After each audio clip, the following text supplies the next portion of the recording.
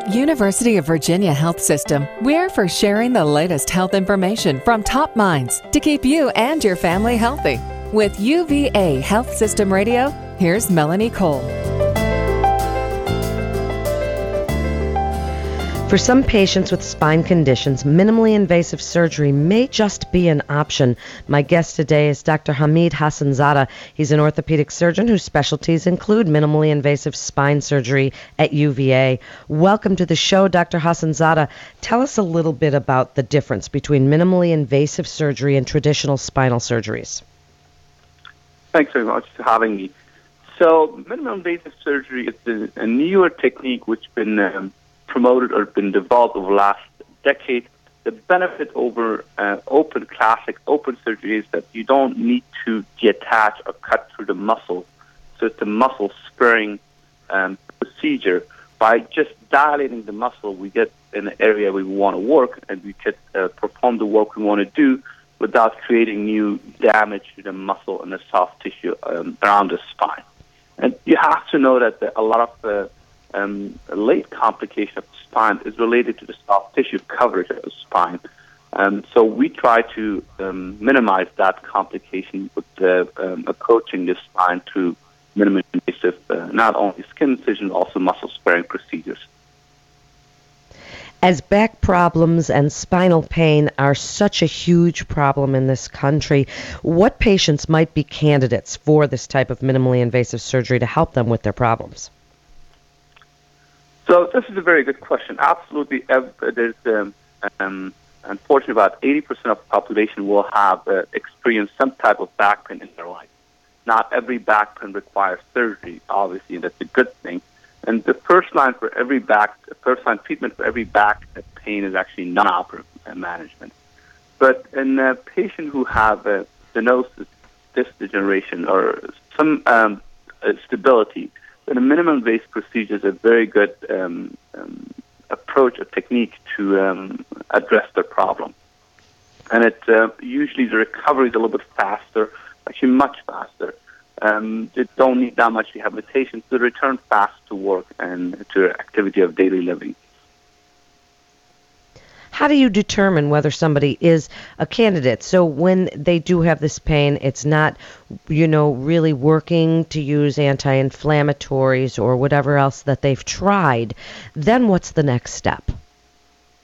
So in the spine surgery or the indication for a spine surgery, few things have to speak the same language. Their clinical presentation, the complaint you have, should show the same problem in an imaging finding, MRI, and so on. And once we have the same problem, and we know we can help it with a surgical procedure, then it's usually surgery indicated. In the cases where we exactly know if we do this, then the patient will improve significantly in a 90% chance or higher than 90% chance. So the first-line treatment is always activity modification. We try to do it non-operative anti-inflammatory medication, and also core muscle strengthening is a huge part of prevention, also treatment of the spine problem. But there's always a point that non-operative management are enough to provide enough relief. Then the next step is obviously after having the appropriate imaging to perform the appropriate surgery. So with minimally invasive spinal surgery, how long usually is somebody in the hospital? And then what is it like afterward? How soon can they return to activity? So obviously depend on the extent of the surgery. For just a decompressive surgery, as for stenosis or discectomy, patient leaves the same day. Patients are able to leave the same day. 80% of all my decompression or discectomy patients leave the same day, and if they're back to work within a week, if they have a disc job or a light duty job. In cases of a heavy duty job, then it takes about 6 weeks to return to work. And then how soon should they see results? I know it depends on the type of surgery and what their problem was to begin with, but generally, how soon can people feel a reduction in pain or, the shooting pains that go down their legs or whatever reason that they came in to see you? Gus, this is a very good question. This is a question I ask a lot by my patients. So in terms, like as you said, the pathology differs the outcome. In terms of acute disc herniation and disc having a disc problem compressing on a nerve, you see immediate relief. And this is really the patient wake up and they have no pain at all. It's a very gratifying moment for us as a physician to see the patient being pain-free, and so very grateful for that. There's some other pathology as what takes time. Usually the majority of benefits, you see the majority of benefit the first 6 weeks to 3 months, and a complete recovery is about 6 months. In the larger cases, especially in the deformity cases where are multi-level fusion involved and a very long surgery, then a recovery could take up to a year. Is there physical therapy needed after this type of surgery?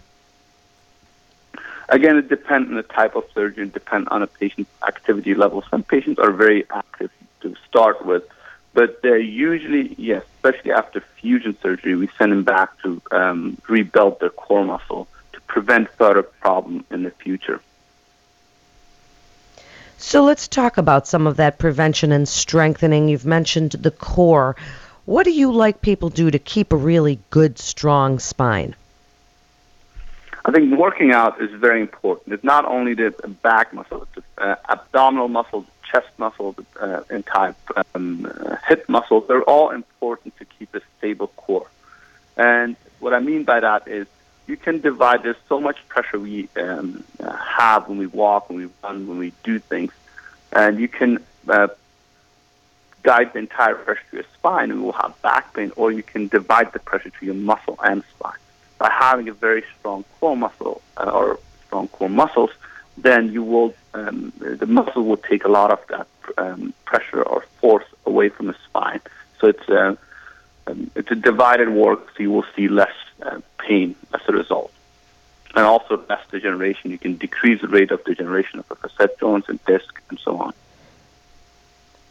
Dr. Hassanzadeh, tell us about what's going on in the horizon picture for minimally invasive spine surgery. What's really exciting that you're doing there at UVA? I think the beauty of the spine surgery is that we can transfer this to other fields. One of the major advantages we have here by collaborating with other teams, not only within the orthopedic, also outside the orthopedic department, we start treating some of the complex fractures through the minimally invasive techniques. That's a huge advantage. We're currently studying it in a cadaveric biomechanics study to prove it. That's really as stable as open procedure. We're convinced that's going to be the future. I think the future will be less soft tissue damage, more precise surgery through small incision. Having the technology behind us, it's make our work much easier. This is an exciting part to be in, and it's UVA is a great place because of the resources the UVA has, a major institution, and also people are around. Medicine is always a multidisciplinary and a teamwork. If you have the right people in right positions, and the work is easy and patient benefit the most. Great information. Thank you so much. For more information on the UVA Spine Center, you can go to uvahealth.com. That's uvahealth.com. You're listening to UVA Health Systems Radio. This is Melanie Cole. Have a great day.